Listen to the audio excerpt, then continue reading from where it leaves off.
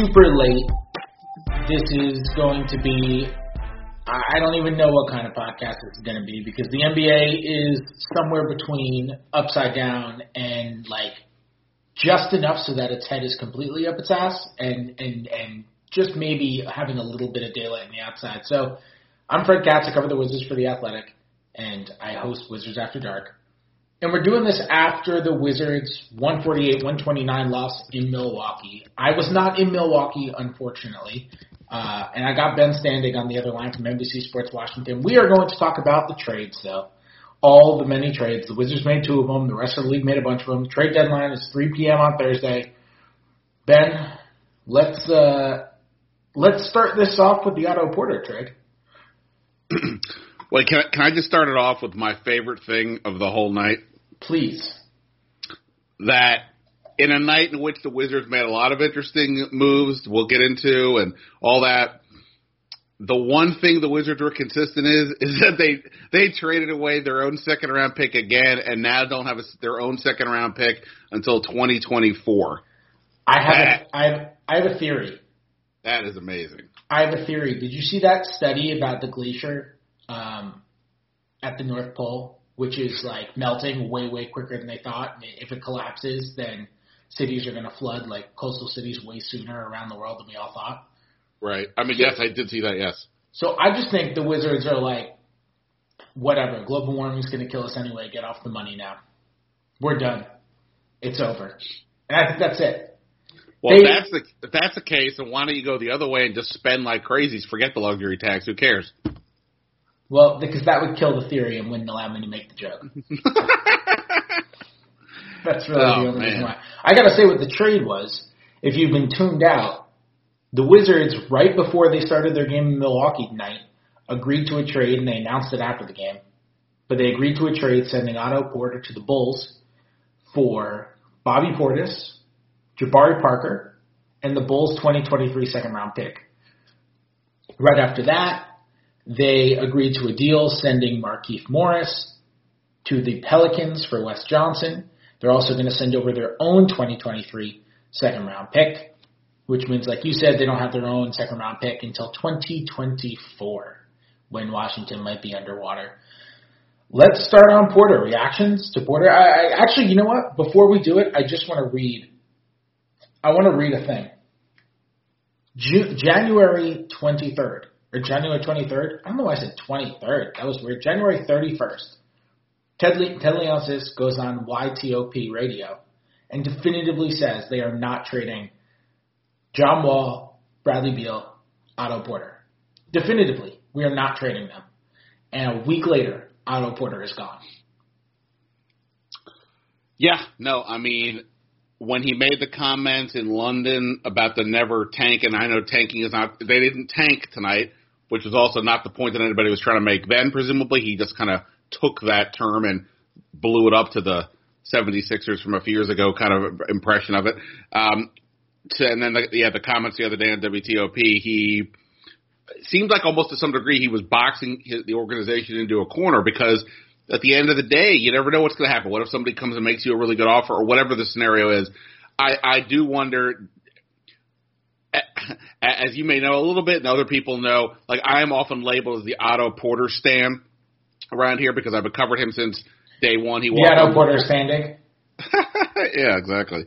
I covered him day one at Georgetown, and obviously he stayed. And this will be the first. Going forward, it'll be the first time I haven't covered a team with Otto Porter since 2011. I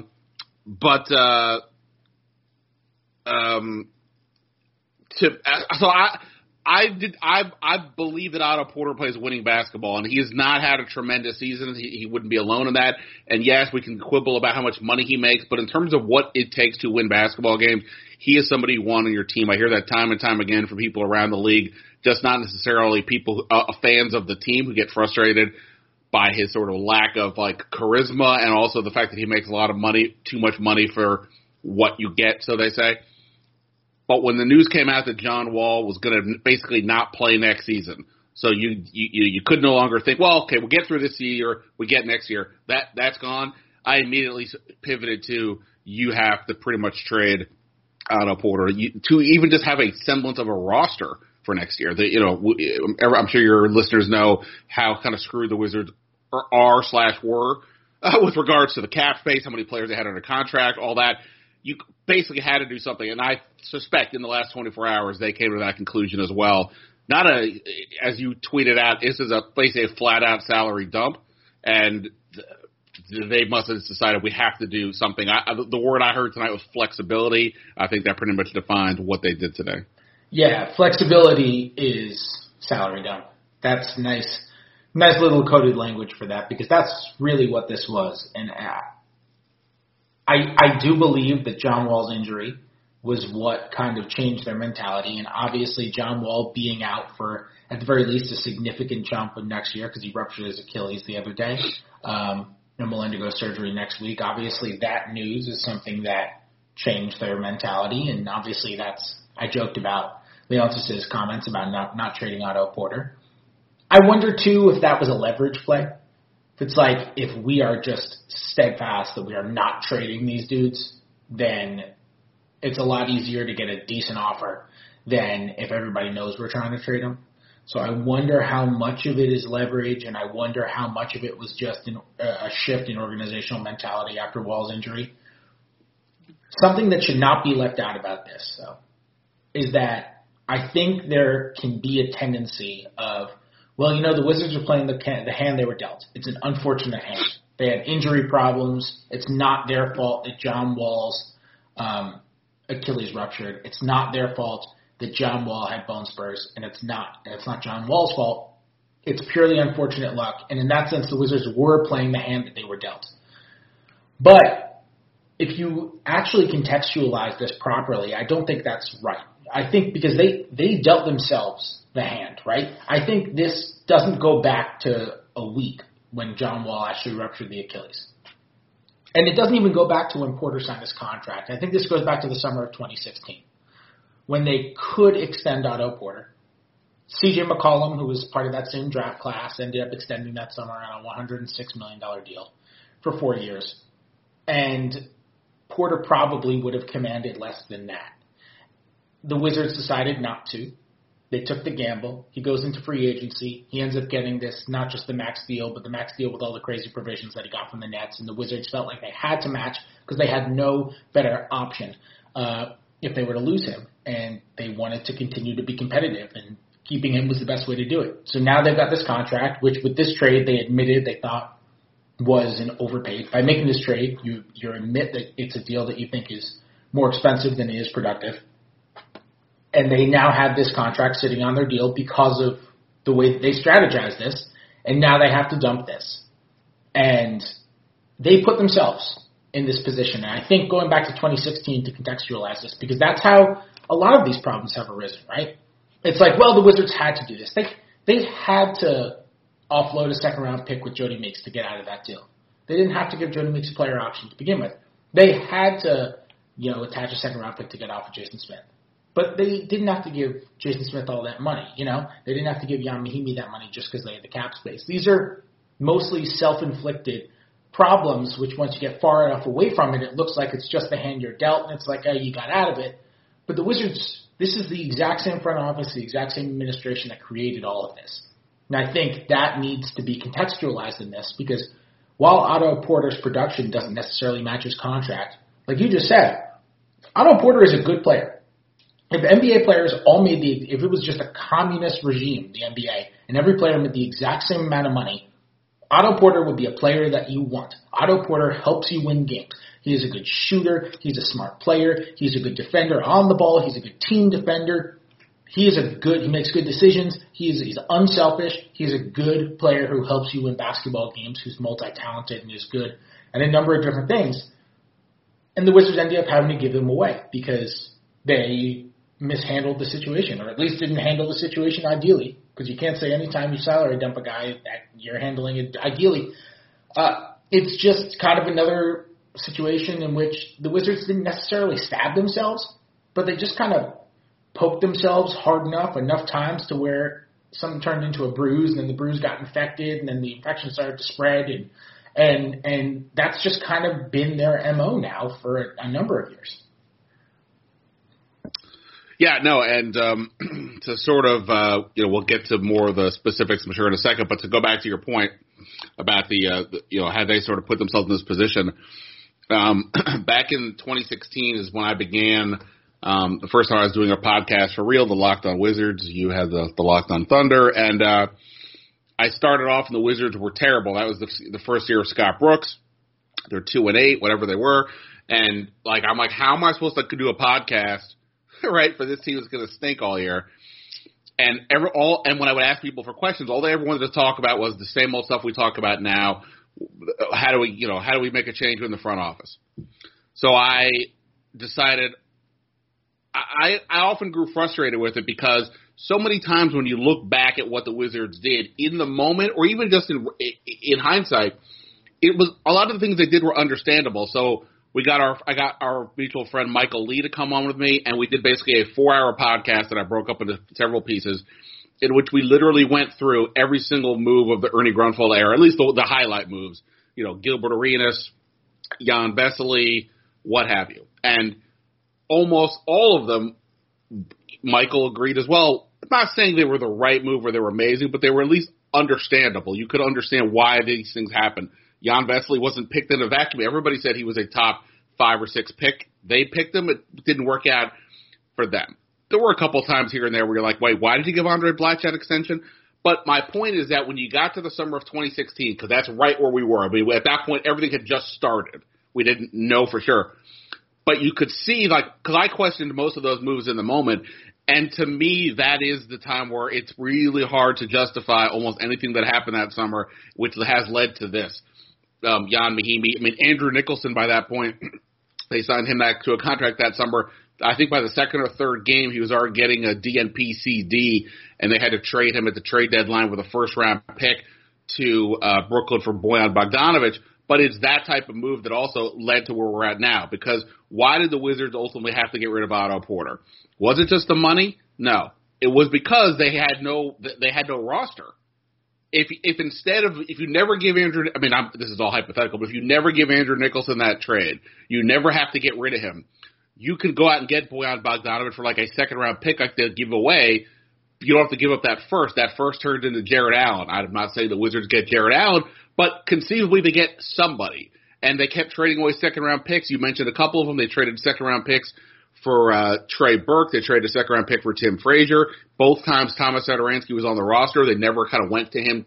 They kept looking for some other alternatives. All these assets that you kept giving away in often cases to make up for your own mistakes also led to what happened. Because if the Wizards had 3 other guys on the team, you don't have to necessarily. You can look at Otto Porter and say, well, you know what? He makes a lot of money, but he's also good, and our roster is not completely desperate even without John Wall. They literally right now, at the time they made, well, hell, just look at right now, by trading Otto Porter, they have 3 healthy players under contract for next year. 2 of them are Jan Mahimi and Troy Brown. So, that's not sustainable. That's why they had to do what they did. And like you said, it comes down to all these decisions that they made that summer of 2016 really just kind of messed them up, and they had been playing catch-up throughout. And this is I won't say this ended it. You still got Jan Mahimi, and there's other things you can sort of connect, but it all basically led to this moment. Yeah. So here's what I'm just going to say what I'm curious about. So now for next year with Otto off the books and all the guys they got today, so that would be Wes Johnson is about $6 million, and then Portis and Parker are both expiring. Parker's got a team option for next year, $20 million, which obviously is not going to be picked up. So all those guys are expiring. They're all coming off the books. The Wizards had about $111 million on the books for next year. Now with Otto gone, they've got about $83.5 on the books for next year. I wonder though. They're not going to have cap room still. Even though they're about $25 million below the cap, they're not going to have cap room. Because they're going to need to have, I guess they can probably renounce Parker. But if they plan on re-signing Portis, they're going to have his cap hold on the books. They're going to have, if they want to re-sign Trevor Ariza, they're going to have his cap hold on the books. They're going to have Satoransky's cap hold on the books. This is stuff that's going to put them up close to the tax. Oh, the Wizards just made the Markieff Morris trade official. So we can talk about that in a bit, although I guess there was no embargo on talking about it before it was official. But these things are going to prevent them from having room anyway. They're still probably, if they want to re-sign their own guys, they're not going to have that much. They're going to be able to get out of the tax, which is great for them, if they want to. But the problem is, if you want to re-sign Portis, like, he's only cheap for the rest of this year. He's a restricted free agent. He's a pretty good player. Now you're just getting him for market value. Satoransky, you're going to have to get for market value. And when you have a bunch of restricted free agents, guess what? You're susceptible to the stuff that Brooklyn did to you with Otto Porter, or the stuff that Brooklyn did to Miami with Tyler Johnson, where they try to give guys above market deals with teams they know are vulnerable and are banking on re-signing those guys, and then those teams have to match on contracts that are overpaid, and then you're stuck in the Otto Porter cycle again. If you want to re-sign Trevor Ariza and you want to give him 3 years or something like that, look, Trevor Ariza is a good player, but like that's potentially going to push you into the tax again. You might just be stuck in the same cycle with this similar roster to what you have right now, you know? Now, I don't want to sound too critical on this particular front because are you a Ray Romano fan by any chance? I did not watch that show with any regularity, but yeah, he's funny. Yeah, neither did I. But he has a couple. I'm a big stand-up comedy fan. He has a couple of good stand-up specials, and he has this one joke which is, I think, hilarious.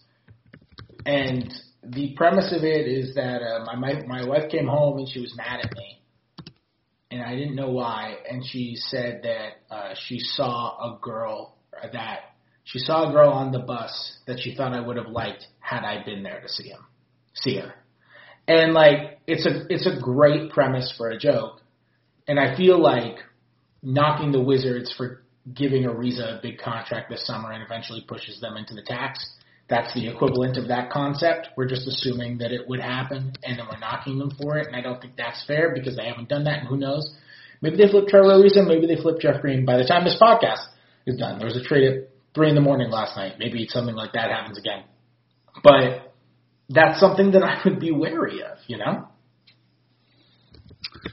Yeah, no. I mean, you make a good point. I mean, so much has happened. I mean, I was talking to somebody before I came on the podcast with you, and, you know, you're trying to make heads or tails of everything that happened. Otto Porter's out, and after, the 4 number 3 pick, and, Markieff Morris is such a key addition for them, and, such a tone setter for that locker room, and who are the new guys, and what's the starting lineup, or what's the rotation look like, and all that stuff, and what do they have next year? And then you sort of sit down and you think to yourself,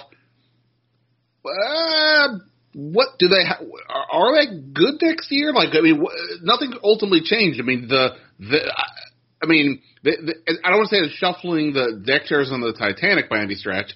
That's a horrible thing. But I'm just saying, like, we don't know what they are. That there's so much confusion. Like you said, if you keep the restricted guys, that kind of gobbles up the remainder of your money. So what do you have? You're basically bringing back the same team, but no John Wall.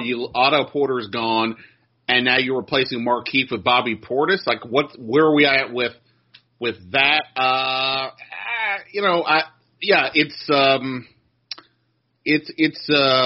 It's not like you said. It's not fair to assume what's going to happen and start collaborating them before. And I like that.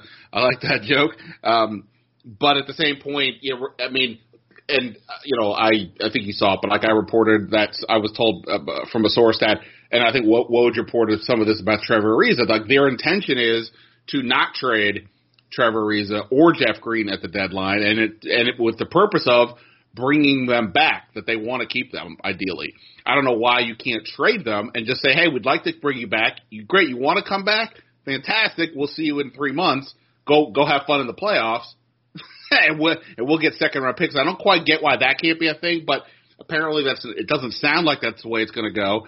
And, yeah, you are sort of left with, like, what are they doing? What's the actual team? It's basically the team they have now, but you just gave away Otto Porter and kind of figure out the rest. It'll make for some interesting conversations going forward for sure. By the way, yeah. Can I just say I just realized something else? I told you what my favorite thing was. Can I tell you what my least favorite thing is? Please. They traded away a Georgetown player but added players from Syracuse and Duke. Oh, man. So Wes Johnson redshirted at Syracuse when I was a manager there. So I have known Wes Johnson since I was a freshman in college. We've known each other we used to refer to Wes as an honorary manager because he used to hang out with us when he was redshirting and he couldn't play. Very good guy. Very nice. Super nice guy. I don't think you and I have not really gotten into the Georgetown Syracuse thing. That may have to happen during like an off-season podcast because I'm sure because there's things that need to be discussed, and we'll move on for now. But anyway, getting Syracuse and Duke losing Georgetown, that's a rough day. I know. Well, it sounds like from your report that you're keeping Jeff Green. So one thing that has to be said, by the way, when you're talking about Jeff Green and the potential of keeping him or trading him, like the Wizards, Bobby Portis is a nice player. He's a nice player. Jabari Parker is irrelevant. Yeah. He's I don't think he's going to help. I mean, look, anything that you want to say about Jabari Parker, maybe you think that he has been given an unfair deal by the Bulls or whatever it is. You can't say, like, he openly said he does not care about defense. It's not debatable anymore. Like, he openly said he doesn't care about defense. So it's like, okay, he's that bad defensively, and it's fine. We can say that because he says it. Like, there's no ifs, ands, and buts about it. But back to Jeff Green, if you really want to keep Ariza, then literally keeping Ariza now will help you keep him in the future. Holding on to Jeff Green, while it may give you an emotional advantage in keeping him, if that's how you've discussed it with him and he wants to stay, it doesn't give you a financial advantage. Like, it does, but it's a negligible, irrelevant one. They don't have Jeff Green's bird rights. He signed a 1-year minimum deal with them, which means they can only pay him next year 120% of this year's salary, which means they can't pay him more than if they're over the cap next year, they can't pay him more than $1.8 million in a starting salary for 2019-20 without using one of their exceptions. So, like, Trevor Ariza has such a big salary that it's the same thing for him, but he has a $15 million salary, so they can pay him up to 120% of his $15 million salary, which is what, $18 million. They can pay him up to $18 million. Is that math right? $18 million. They can pay him up to $18 million next year, which is like, great. You can re-sign Trevor Ariza if you want to re-sign Trevor Ariza. The math works. With Jeff Green, they're going to have to give him one of the exceptions anyway. So it's really just going to come down to who pays him the most. If you trade Jeff Green now and you pay him more next summer than he gets anywhere else, you can probably get Jeff Green back. If you lowball Jeff Green this summer and somebody else gives him more, I imagine Jeff Green is going to go where the more money is because Jeff Green's a human being, and that's how every human being, you, me, all the other ones in the world would work.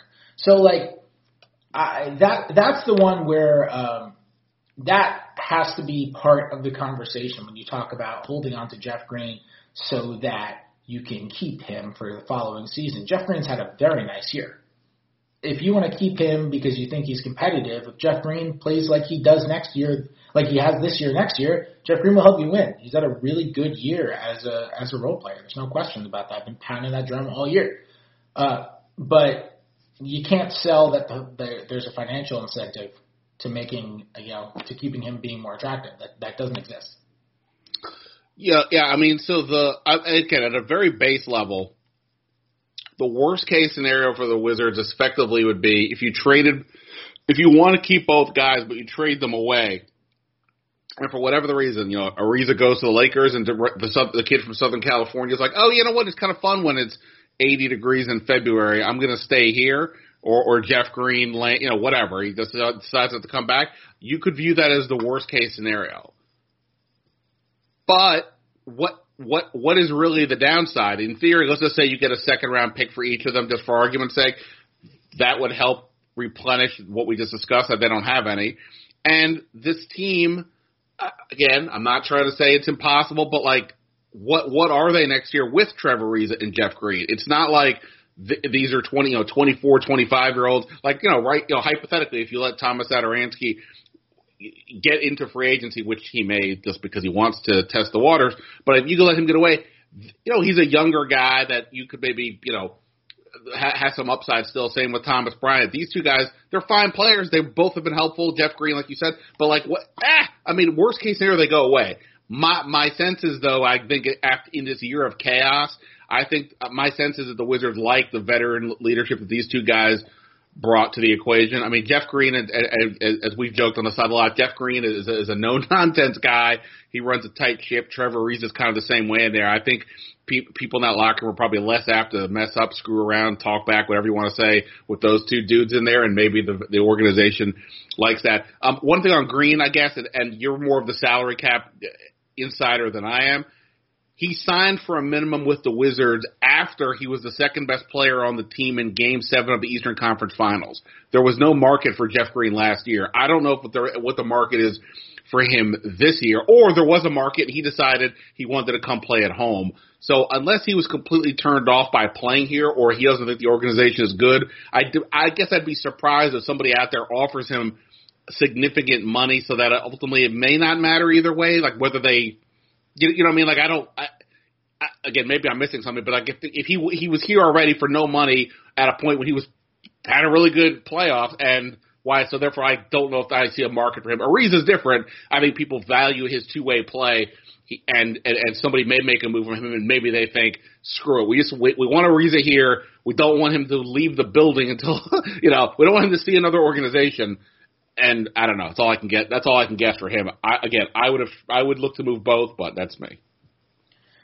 Yeah, I mean, it would make sense to move both where you're at. Like, they're also, we haven't even mentioned the game yet. They lost tonight. They're 5 back in the loss column of the 8th seed right now.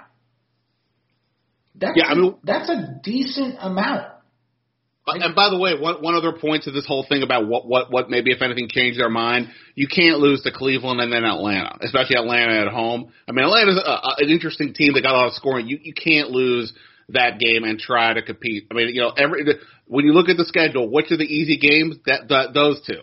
You're looking past those two because you're assuming you're going to win. You lose those games, it gets harder to look at I think realistically and say we're going to make a run here to make the playoffs. I don't know about you. I mean, I had people there telling me that those losses, like they still think they're playing well lately, and those losses were more outliers than they were actual things that contributed to their thought process. Well, the Cleveland game was definitely an outlier. I mean, because that was the first game basically in 2019 where they just didn't really show up, right? I mean, but the Atlanta game, if you want to compare it, which I have for a lot of this stretch without John Wall, if you want to compare it to how they were playing tonally with energy before, they are definitely significantly better. I don't care. You can't lose those. I mean, it's just hard to, how are you going to make it up? I mean, like tonight, they played Milwaukee twice in a week. Milwaukee's the best team in the NBA right now, record-wise. They're not even close to them. Not in the same universe. So if you can't compete, I mean, not every team is Milwaukee. But if you're gonna, if you can't beat the team at the top and then you can't beat the team at the bottom, this isn't Goldilocks. You can't. I don't know where you find the one that fits just right. Like that's the range. The best teams, the worst teams, and they've lost to both in the last few days. They have been playing better. There's no argument, but practically speaking, you just can't lose those games and be realistic about where you're at. Yeah, no, I mean, it does feel to me that, like, you got to pick a direction. You don't even have to pick a direction. I mean, it's nice to pick a direction for 1 year, 2 years, 3 years from now. That would be optimal, but you don't have to. But at least you have to pick a direction for these next 3 months. And the teams that end up hurting themselves over the long term are the ones who want to straddle a line, who want to have one foot somewhere and the other foot somewhere else, and they end up doing a split that they're not acrobatic enough to do, and they end up pulling a groin. Like, that's what ends up happening. And by holding on to Ariza and Green while making these deals, which make you worse. And, I'm sure, I don't know if we're going to talk to Ernie. My guess would be no, but I would guess that the organization is going to sell this as they think they maintain. They like Bobby Portis. They want to keep Bobby Portis. Jabari Parker is a former number 2 overall pick. He's a scorer. He's going to help. Ernie said in his official statement that they got guys who can play multiple positions. I don't think Jabari Parker can. I don't agree with that. I don't think Jabari Parker can play multiple positions, but you can sense that that's already happening. But I think they got worse with this deal. And if you're going to make a trade that gets you worse, that's fine. That's fine. I mean, you're 22-32. They're a season high tying 10 games below 500 right now. The post John Wall flare has like flamed out a little bit. They're 9-10 now after the Wall injury. They're not playing great basketball. What have they lost? 5 out of 6 now, and 2 of those losses have been to the Atlanta and the Cleveland losses we're talking about. And the reality is, just this group, they just don't have enough. I mean, my point from the moment John went out was the 5 or 6 guys that they have at the top. Every game they've got to make their shots, hustle back on defense, not get in foul trouble, never have the sniffles. Like, they all have to play well, and then you can compete and you hope for the best. Like when they go double overtime against Toronto. If even one of those guys is off, and I think that was one of the things with Otto Porter in the last few games, he wasn't playing well. He seemed off in multiple ways, and maybe that had some factor at the very end as well. That's why they start losing and struggling, because they just don't have enough bodies to compete. Let's talk about the actual basketball. We're talking about the organization for a half an hour. This is a basketball podcast. Let's talk about the basketball. What do you think of Bobby Portis? Because he's obviously the main guy in this. This is really one trade, because these moves are made in conjunction, right? Like, all transactions are interlinked somehow, and this is truly very obviously made in conjunction to get them. They're about $200,000 under the luxury tax right now. They were at one point like $11 million or $14 million over the luxury tax or something like that earlier this year, which is an incredible amount of money to shave off of your salary mid-season when almost the entire league is 29 out of 30 teams are over the salary cap. Some like amazing tax dodging there. So the overall net deal is, I'm just going to assume that they traded their own second-round pick to New Orleans, and they're taking in the Bulls 2023, so the same year. I'm just going to assume those are the same. Those picks are so far out. Those picks are 4 years out, 4.5 years out. They're so far out that we have no idea whether their own pick or the Bulls pick is going to be better. It's impossible to judge how good those picks are going to be in the second round. You think Troy Brown will be in the rotation by then? He'll be coming off his restricted free agency here. Right? So he'll be the contract putting them into the tax. But like, it's impossible to tell. So I'm just going to call it a wash with the second round picks and say that they're net zero on second round picks for 2023. So they have coming in, they have Bobby Portis, Jabari Parker, Wesley Johnson. Going out, they have Markieff Morris, and they have Otto Porter, obviously. Just purely basketball. What is your reaction to the guys coming in?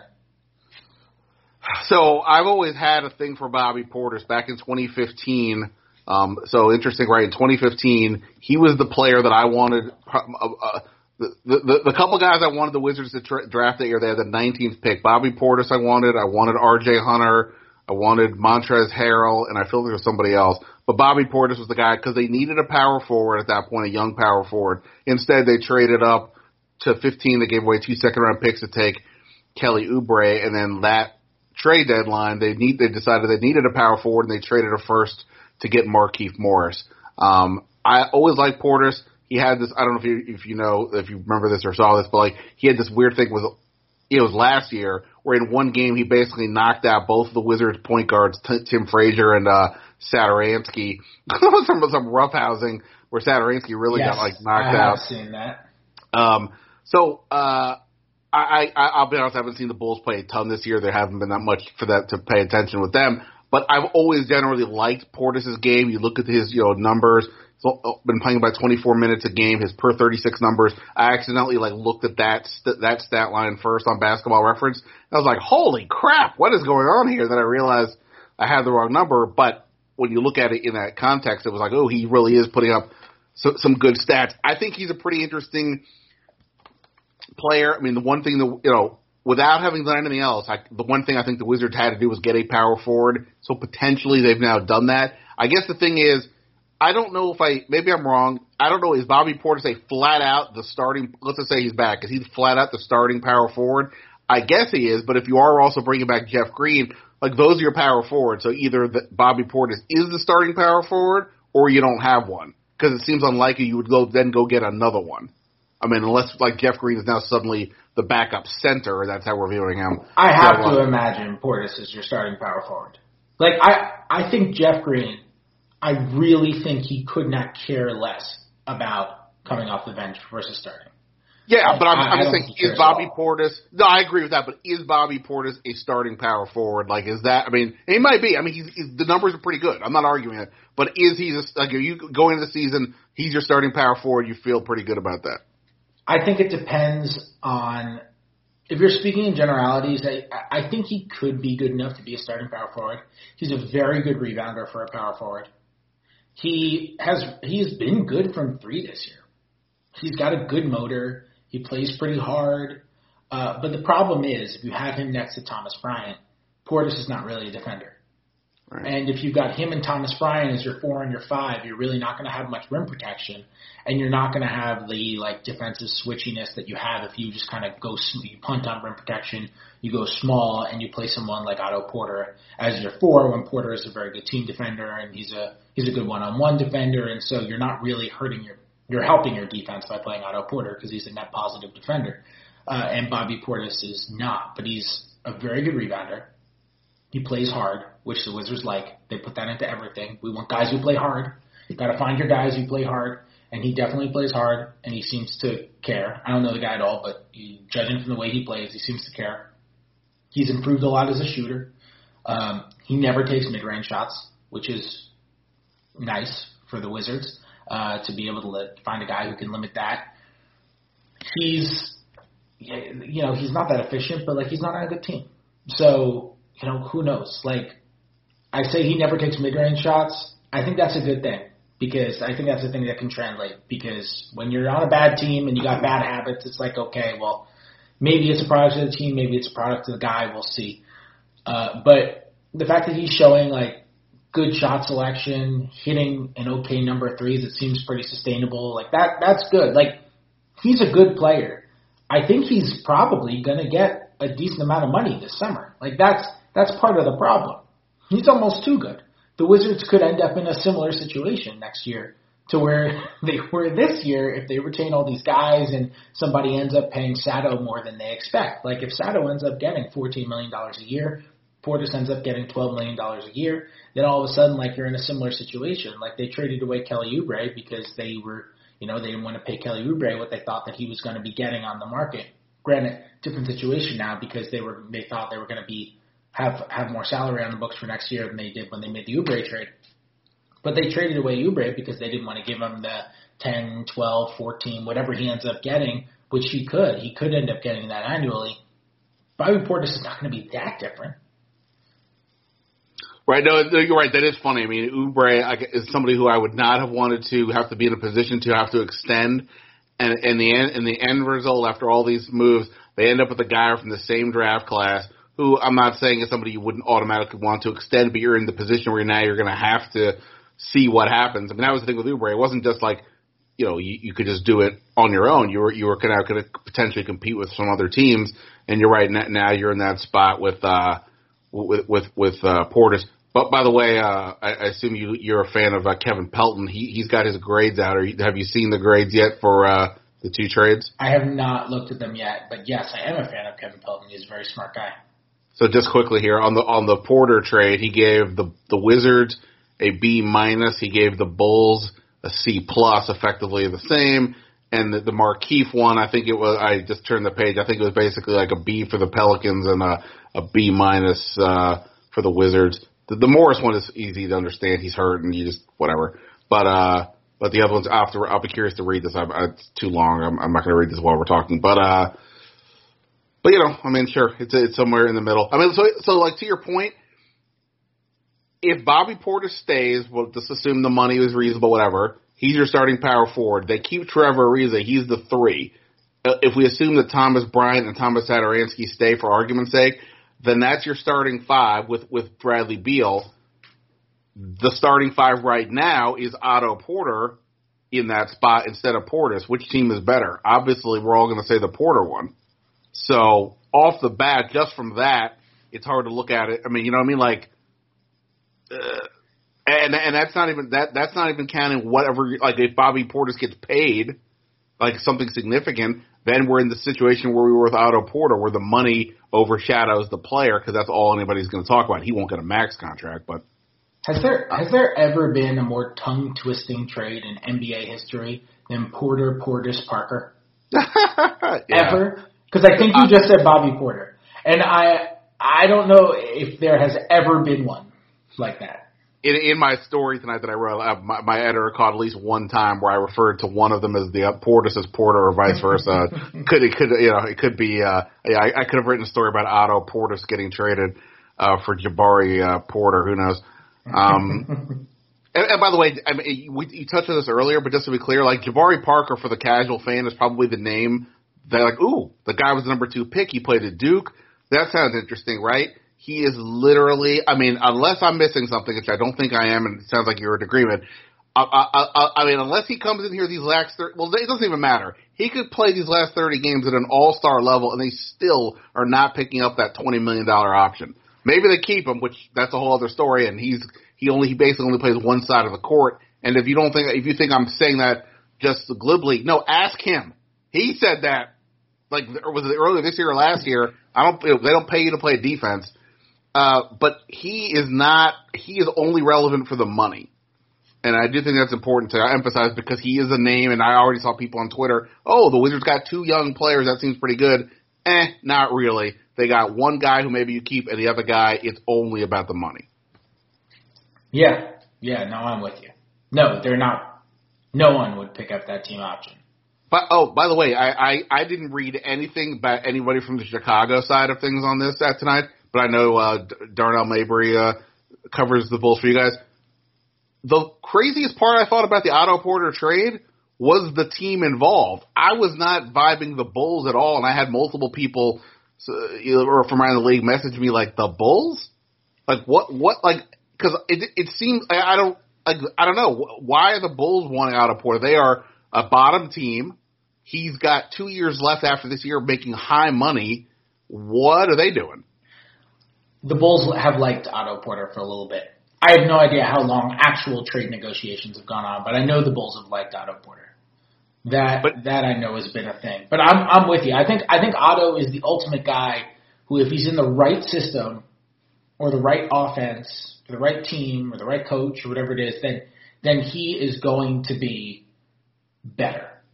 Like he's the ultimate system guy. And I say that I think people use like system guy as an insult. That's not, I don't think of it like that. Like if you put him in the right place, he's going to thrive and he's going to look a lot closer to that money that he makes. Like he's going to look really good in a good spot. Like when we heard Utah liked him, it's like, duh, of course Quinn Snyder likes him.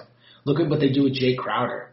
Look at what they do with Joe Ingles. He's better than Jay Crowder. And as much as it pains me to say it, because Joe Ingles is really the only guy in the league who I'd say might be better than LeBron, he's better than Joe Ingles. Like, he would kill it in those roles, shooting 45% from 3 as he did the last 2 years and playing the right defense and making the right passes and just getting corner 3 opportunities and swinging the ball. And, like, the Jazz use the term, they put teams in a blender. Off those blender plays, he'd be awesome. So that makes sense.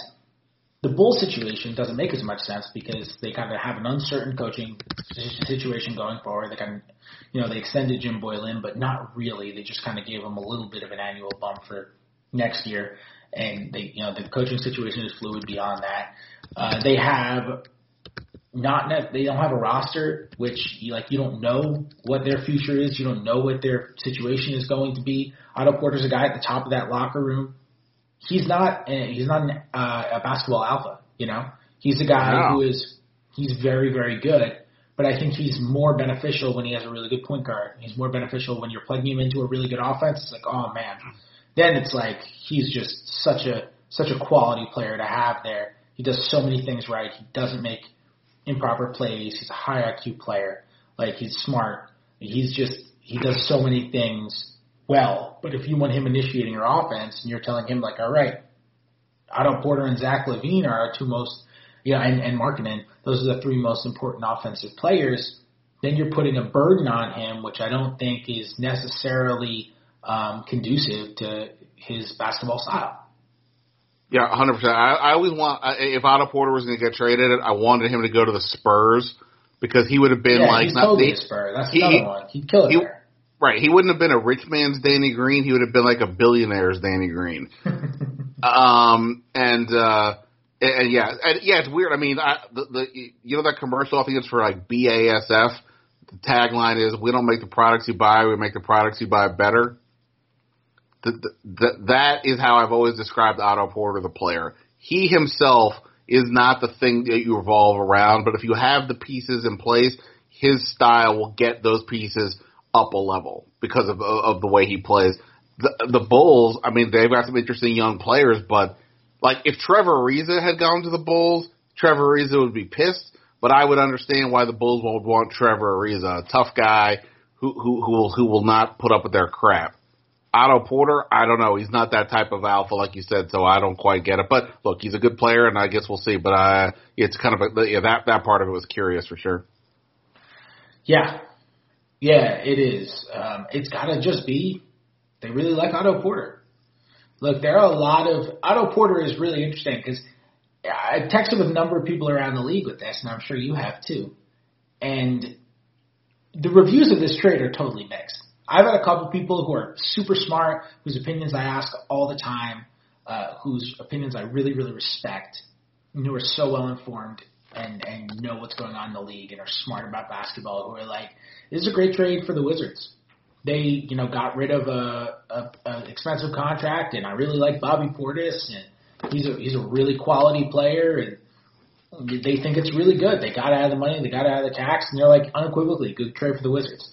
And then there are a couple other people who I respect just as much, who's just as smart, who are just as informed, whose opinions I still ask all the time, who are like, man, I don't know what they're doing. They could have, like, Otto's really good. And so Otto is just like, no one thinks he's bad. He's obviously a good player. But there are some people who think he's, like, really, really good, which is exactly how he ends up with a max deal. And there are some who just have him a level or two or three below that. And reviews of him, like, really came through to me tonight. That's the thing I already knew and I thought about. I think I might have wrote it in my trade thing this morning when there was this tweet that went viral tonight. It's like these quote tweets where it's like name blah, blah, blah, blah, blah. And people just quote tweet it and it goes viral. There was one, name something that you said that's been completely wrong. Now I just wanted to link to my trade deadline piece this morning, which said that the Wizards were going to be quiet at the deadline. Like, I just wanted to throw that right on there. Right. But yeah, I mean, Otto, the reviews on Otto are just kind of all over the place, which came through in the evaluations of this trade with people I spoke to. Yeah, I mean, I've always gotten the impression that the front offices, the coaches, they and of course the analytics community, they all generally have very positive views on Otto Porter. But just like whereas like Kelly Oubre looks like he was born on a poster, Otto Porter does not generate that type of enthusiasm or that type of emotion from fans. There's nothing exciting about him, and so much of that I think just fans just do not embrace. I always wanted him to be like, dude, you got to be a little bit more energetic out there on the court. I'm not even talking about the basketball, but just the person. And it just never quite got there, but just generally speaking, front office people are big fans. Just to read one quote here, somebody, former front office guy, texted me right like minutes after the trade and said, and this was somebody who had said like they wanted to, he would look to keep Otto Porter. This was pre the John Wall injury at least. And he said, I gotta say, Ernie just made a big save. And yeah, I mean, people, I think, I take it more from the money standpoint as much as anything else, but it's wild. The Portis thing does make it really interesting, though, right? I mean, if they somehow don't keep him, it will be. I'd be curious to see what a Kevin Pelton grade is at that point. If we're just saying flat out, you literally just traded Otto Porter, the number 3 pick in the draft from 2013, the guy you gave a max contract to, you literally traded him for just cap space. I mean that. and did it at a point when like your team is just still going to be in a little bit of a tough spot because of the John Wall thing. That is just that might be tough to take. Not that Portis is a game changer. I'm just saying at least maybe he's your starting power forward. Yeah, 2 things before we wrap up. I didn't even ask you if you could go this long. I just come on! This is why we do this. I'm good. I know, it's true. This is exactly why we do this. Two things before we go. First of all, you said Otto Porter would be like their Danny Green if he went to San Antonio. This is a totally trivial and very late response, but he would be like Boris Diaw on roids. That's what he would be. They would use him like Boris Diaw, and it would be awesome to watch. Like that would be, he would become like a darling amongst the basketball nerds if he were used that way. Other thing. So the Kings acquired Harrison Barnes tonight. Oh, yeah, good. I wanted to talk about this. Yeah, go. The Kings were a team that was in on Otto Porter, as was widely reported by Jason Jones, our Sacramento reporter at The Athletic, and a number of other people. The Kings traded Justin Jackson and Zach Randolph for Harrison Barnes. Now, Harrison Barnes and Otto Porter are on similar contracts. Barnes is up in 2020, right? So one less year. But they're on relatively similar contracts. I would say they were about equal players, and I would say that the general opinion of them around the league is that they're pretty good, kind of non-assertive, big wings who are good players if you put them in the right roles and whose production doesn't necessarily meet their contracts. You're not going to find guys who are exactly the same, but I would say they're pretty close. And, Barnes plays two ways, pretty solid defender, pretty solid shooter, not as good as Otto, but pretty solid. But that construction of that deal is different than what the Wizards got. Now, I'm not implying that, the Kings would have done this with Porter. I don't know. They might have preferred Barnes to Porter. That's extremely possible. Barnes is a good player. And Barnes might fit a little bit more what they want to do. But and maybe they don't want that extra year of Porter too. But they got a guy in Justin Jackson who's not going to be like a great player, but he's a second-year guy, tons of team control on him, pretty good shooter, could turn into a pretty solid wing defender, also a big wing, someone who is going to be able to be with them on a rookie deal beyond this year. And that's a package they were able to get. I don't know what other offers the Wizards have for Porter, but I think it's fair to compare the returns on those two guys when those players are pretty similar and say, all right, well, Dallas, which is also kind of in a rebuilding situation, has gone about it differently than the Wizards and just got Porzingis and took on some bad contracts in order to do that and all that, but got out of Barnes and ended up taking back a Zach Randolph, who knows if he's ever even going to play for Dallas, and Justin Jackson in that deal, who's going to be on a rookie deal with them for a little bit, and they have team control for a little while, when the Wizards, if they want to keep Portis, are going to have to pay him. And it's just a different type of constructed deal, and is worth keeping in mind when you evaluate the Porter deal. Yeah, no, absolutely. Every time I went to the trade machine, it was much easier to deal with Sacramento because they were under the cap, and they had some younger guys, whether it was Justin Jackson or the other Bogdanovich or Scalabissier or whatever. You could kind of mix and match some different guys, and it felt like Zach Randolph would come back regardless because he was somebody making like $11 or $12 million. He needed some money, and I was thinking more like that. I guess I'll just be honest. I don't have enough of an opinion of Justin Jackson to be like Bobby Portis. I got a better take on Justin Jackson. I don't know what I think about his potential. So the fact that you have him under control longer, yes, that's important from a salary cap standpoint. But in terms of a talent standpoint, I don't quite know where I'm at on him. Which isn't to say he's not good. I'm just saying I'm not sure. But yes, it is interesting. To figure this out. Looking at it quickly here, going back to Kevin Pelton, he gave Dallas an A for the trade, and he gave Sacramento a C-. So again, I'm not reading this to know exactly what his take on it is, but he definitely liked the Dallas side of that thing for sure. We got anything else before we go? We didn't talk about this game. Milwaukee scored 148 points, and Milwaukee scored 148 points. Milwaukee scored 50 in the first quarter, 35 in the second quarter, 35 in the third quarter, and a mere 28 points. in the fourth quarter. It shot 60 from the field and 63 from three. Giannis had 43 points on 17 for 21 shooting. It was ridiculous. The Bucks are unbelievable. Like, they're amazing.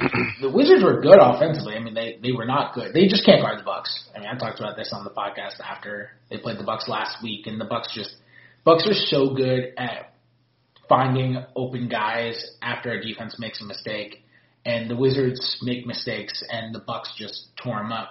But, like, Thomas Bryant played well offensively. Beal played well offensively. Satoransky had a double-double and played well offensively. Like, guys, Jeff Green shot super well and hit 5 threes. Guys shot well offensively, and the offense looked good. But, God, the Bucks they're just too good. They're the best team in the East. They go in the East. I mean, the East is so good now with that Tobias Harris trade. That starting 5 in Philly is ridiculous. I don't know what's going to happen, but I think Milwaukee's awesome. They're so well coached. They execute amazingly, and they're great. Anything else? Well, let me ask you this. Let me ask you. So one thing, as you said, as we discussed, this whole thing is all about financial flexibility, essentially. And you mentioned, you already laid out they've got a lot of cap holes and things like that. But it does make it easier, at least on a basic level, if they just want to keep Satoransky and they just want to keep Thomas Bryant. It makes it easier to do that. I mean, yes, there's the restricted free agent market, and Satoransky, I think we both written about this, that, like, you know, depending on who you talk to, he could command $6.5 million a year. He could maybe get up to 9 or 10, and that'll be a thing. But for argument's sake, the Wizards could keep those guys if they want to easier now than they could before. But my question is, to what end? I kept hearing people immediately after the Wall news, especially with regards to Satoransky, multiple national analysts, among others, said, okay, priority one now, you've got to get Satoransky under contract. And I'm a big Satoransky guy. I love his energy. The whole ball movement thing they've been doing kind of stems from his basic attitude. He's a nice guy. Teammates clearly like him. He makes his shots, low turnovers, all that stuff. But the notion that they have to keep him, I think, has been a bit overstated. I mean, again, I thought about this prior to this, all that went down to today. To what end? He's good, but I mean, everybody has a price, and I don't think that Wizards, like, if the bidding in free agency gets out of whack, I don't view Thomas Satoransky as a guy you have to keep to the degree that people are acting like it now. Just because he's the guy doesn't mean that's the best thing. I think people really like him a lot, in part because he's not Tim Frazier. He's not Trey Burke. He's not Eric Maynor or all the other backup point guards that for years they tried it out that never worked. That doesn't mean you have to keep him. I kept hearing that today, and it was kind of like, or I kept hearing it the last 24 hours, and it was kind of like, I don't know if I buy that. Well, I think part of that was when people thought the Wizards roster was still going to be super expensive next year, and they just had no vehicle to get somebody else. And I think people are just kind of under the impression that the Wizards are going to want to stay competitive. I mean, I wrote it this morning. The Wizards are susceptible, and I still believe it. They're susceptible to getting Otto Porter again, because now they've got a few eggs in the restricted basket with Sato and with Bobby Portis. And they've historically not really spent on backup point guard. I don't know. I mean, this is far ahead. I don't know what they're going to do. I thought I knew what they were going to do, what they were going to do tonight 12 hours ago, and that was incorrect. I don't know what they're going to do this summer, but, a team like the Magic or the Suns, Sato's the type of guy, second, third tier restricted guys can linger into, mid-July, late July, even August or September. If Sato is one of those guys who doesn't sign early because he's kind of a second or third tier restricted free agent and teams don't want to clog up their cap space for 48 hours by signing him to an offer sheet, and the Magic strike out in free agency and the Suns strike out in free agency, and neither of those teams has a point guard. The Suns just got Tyler Johnson, but I don't know how that's going to affect this thing. Neither of those teams ends up having a point guard, and they go to Sato because he's the best one remaining, and they say, all right, here's $45 million for 3 years, and the Wizards don't have a point guard because all the other ones have dried up, and they've banked on re-signing Satoransky, and they want to be competitive in 2019-20, they've got a dilemma, which is the exact same dilemma they went through when Otto Porter got the big offer sheet from Brooklyn. So I don't know if that will happen. A lot of things have to fall in line in order for that very specific situation to happen. But the Wizards are susceptible to that scenario, and that's the situation they've kind of put themselves in with the finances and kind of with the moves that they made, and also, for sure, with the unfortunate luck that they've had with a bunch of guys, including John Wall. But like one thing I find a lot, and you've bounced around to different markets, and I suspect, well, I'd be curious if you think the same. People take that what a lot of the Nationals guys say as gospel, and some of them are very good. I think Brian Windhorst is awesome. But like in general, you can't be on as top as everything. There's 30 teams. You can't possibly be on top of every scenario. And sometimes they have a general observation and just sort of come down with that. So when they say things like, you got to keep Satoransky, I suspect, whereas you are paying attention to the Wizards cap, I suspect a lot of people just say, hey, that guy looks good. He's the backup point guard. He's the guy who's been playing. They need to keep him. But the other part of the equation is they need to keep him infers that Satoransky is sitting there begging them to keep him right now. Why would he do that? If he can go into free agency, even though the Wizards can match offers, it becomes Satoransky probably lost a little bit of leverage now in restricted free agency. In that, I thought before teams might be able to wait the Wizards out because they weren't going to have any real money, and so the team just waited a week or two into free agency, made Satoransky whatever offer they wanted to. The Wizards just may not be in a position to match. Now that's not as much of an issue, but nonetheless, why would this camp Satoransky unless the Wizards are ready to pay what they want, which is to the point of my saying, is he a guy you go all in for to whatever that is, but within reason for that player? I don't know. But if I said to you right now, Fred, you can sign him 4 years, $8 million per. Are you doing it? Yeah, I'd do that. He's a good player. The problem is they can't. Like, they're not. There have been people who've talked about extending him, and why in the world would Satoransky take that? Like, he's limited to a first year salary and extension is like $3.9 million or something like that. Like, he's not going to take that. That's way below market value. Like, I've heard people compare. I don't know if he's going to get this much. I'd be surprised if he got this much. But I had somebody who's like smart and really likes his game compare him, say, Spencer Dinwiddie's 3-year, $34 million extension would be a nice baseline for him, and said that he doesn't think he's quite as good as Dinwiddie, but it's a nice baseline, and so maybe he doesn't get 3 for 34, but he gets like 3 for 30, 3 for 27. So, like, if that's what he's getting, like, that's basically a little more than the mid-level. If he's getting a little more than the mid-level or the mid-level, why would he take less than half of that? Like, other people say, yeah, maybe he's more taxpayer mid-level. That's still $5-6 million a year. Why would he give back $5 million when you can just, if he wants to resign, then he can come back and resign.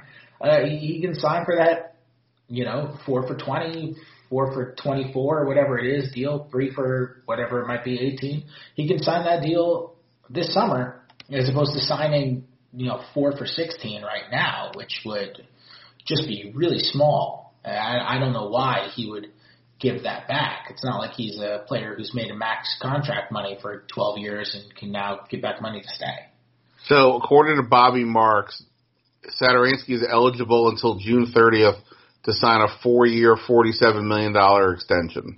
Oh, because you can do – oh, God. I just went through that whole rant, and I forgot he could do the actual Dinwiddie contract. Well, that's fine. No. Everybody pretend they know the salary cap stuff. You do. I'm just saying people. Nobody else. So 4 years, 47. Would you make right now? You're the Wizards. You make that offer? Man, this is the Otto Porter situation. Do you? No. Yeah, I don't either. I mean, I say that glibly. I have not studied the free agent market per se yet. You know what I mean? Like, because part of it, like I saw, like Darren Collison is a guy I always use as replacement level point guard, starting point guard, right? He's a free agent. What is Darren Collison getting in the market? Is he getting $10 million a year? Is he getting less? If I think I get Darren Collison for less, maybe I just go that way. But no, I wouldn't probably give him that. By the way, here's the other point to me on this. You got to know what the coach wants. I don't know how you feel because this is you've been your first year here, and Satoransky, John Wall's been out now, but he'll he's been out most of the year. But last year, I mean, we all talk about this. Satoransky came in, helped save the season, and yet Scott Brooks kept talking about Satoransky's versatility. He kept wanting to play him at the 3. When the playoffs started, they brought in Ty Lawson. Even this year, he kept playing him at the 3. At points, he was using Chase and Randall when Wall went down. Oh no, I'm sorry. When the Austin Rivers trade. I think it was, the Austin Rivers trade, and then Chase and Randall showed up. They were playing Randall and Satoransky together with Satoransky off the ball. And I don't know about tonight, but the last 2 games, he wasn't on the court in the fourth quarter. I think you pointed this out as well. In one of those games was fairly tight. I still don't get the belief that Scott Brooks actually buys into Satoransky as his point guard. Now, maybe I'm wrong, but I don't think I'm completely wrong. So if all that's the case, like, I'm not paying Satoransky $10 million a year to play all over the court. He's the point guard, but if the coach doesn't totally buy that, I don't know. So, like, I put it all together. To me, I suspect that either he's going to get outpriced for what they want, or it just becomes a point of, like, I don't know. And I'm saying this as somebody who wants this guy on my team, likes the way he plays, but I think at some point for the Wizards, I fear that it's just going to get too much. Or at least that's what I wonder, at least. Yeah, I think that's fair. I think also what you have to consider is that if you're paying him $12 million a year annually, then between him and Wall, you're giving $50 million to your point guards. And maybe that's okay next year. Like, maybe you need him for next year. But the question is, do you need him for 2021? Because I know the cap is going to be rising a lot. We don't even necessarily know how much because all the gambling money is going to be coming in. It's going to be super expensive. But, like, do you want to be paying your point guards $50 million then? And we don't know about Wall's health. And they're not going to know about Wall's health this summer. They're going to have to basically close their eyes and make a decision on this because there's no way anyone can possibly know exactly when John Wall's coming back come this summer and when he comes back, how he's going to look and how he's going to recover. Just like nobody can know. They can estimate. They've got more information than we do, but they just can't know. And to give that much when you've already invested so much in Wall with 2 guys who you obviously can play together, but it's not ideal to play together, it's just not it's not worth it when at some point you're going to have to rebuild. Like at some point it's going to have to happen, and then you're stuck with that deal too. And Satoransky's a really quality player, and he's been very good for them. But I think it's more, this is like we're having a situational conversation more so than just like, was this guy worth in a vacuum, Right. And also, like, Bradley Beal's contract expires he's 2 years left. Let's just say, for argument's sake, he stays throughout. He doesn't demand a trade or whatever. He stays throughout. Like, to me, having just thought about this right now, like, I probably wouldn't want to get too many people on the books beyond whatever Bradley Beal is. Because I don't know what John Wall's going to be. I know what Bradley Beal is. And if Bradley Beal were to leave, well, then where am I? Right? I mean, at that point, John Wall exists, but then right now they only have 3 people under contract. If I start signing people to longer term deals, what am I then have left? I have John Wall, these other pieces longer term. I don't want to probably get too many guys on the books beyond Beal because I need to know that Beal is staying. Again, who knows what happens tomorrow, let alone 2 years.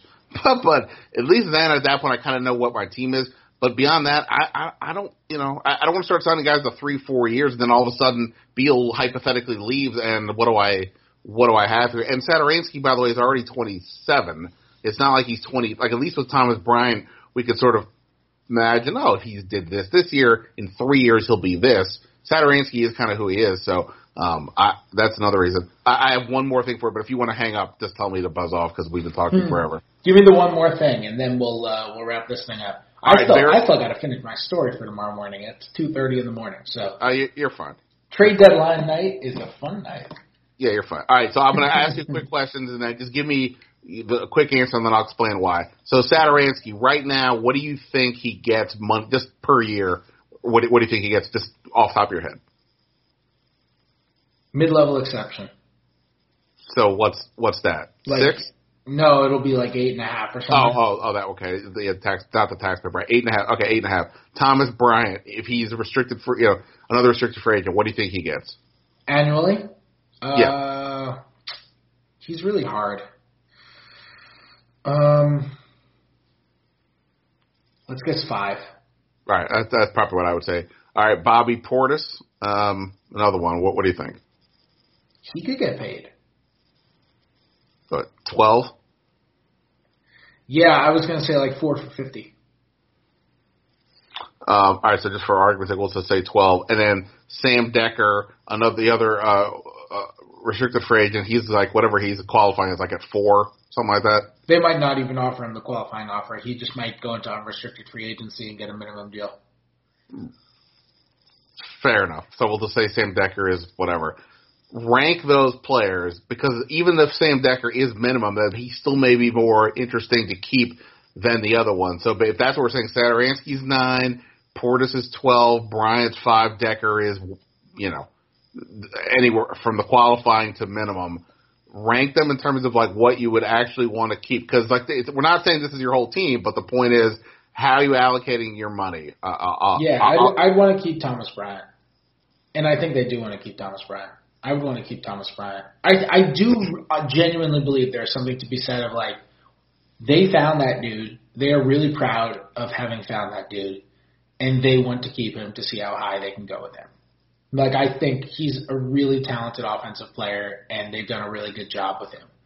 And, like, I think they're really proud of that. And it's like, yeah, I mean, if you can get him at a reasonable price, like, yeah, that's fine. He's a good kid. Like, he's good in the locker room, low maintenance. Like, I would say Thomas Bryant would probably be my number one guy because I would just go into a rebuild direction. And you can re-sign him. Thomas Bryant is in line with wanting to rebuild.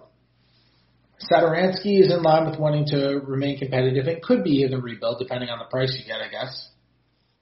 Are you trying to see how far that would put them or how close that would put them to the tax? Is that the exercise we're doing? Nah, it's basically like I always think that people say you have to keep Satoransky, but they don't factor in, well, what's the actual cost and what are my other options? So Satoransky at whatever we said 9, without thinking of anything else, you can think about it. But if then you have to think, well, wait, Thomas Bryant is 5. Can I keep them both for sure? If I have to make a call, who would I rather pick?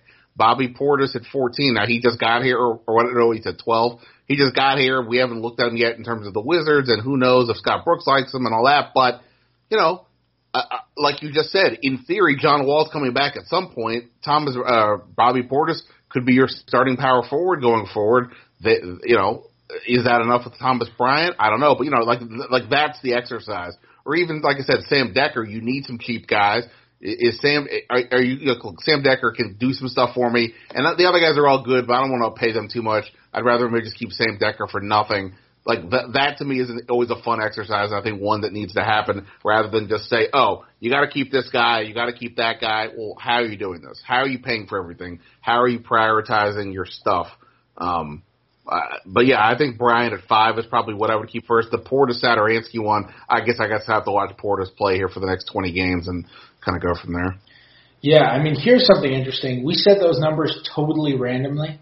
Mm-hmm. And those 3 numbers for Bryant, Portis, Satoransky, and we haven't discussed Ariza either, but those numbers for Bryant, Portis, and Satoransky add up to $1 million less than Otto Porter's salary for next year.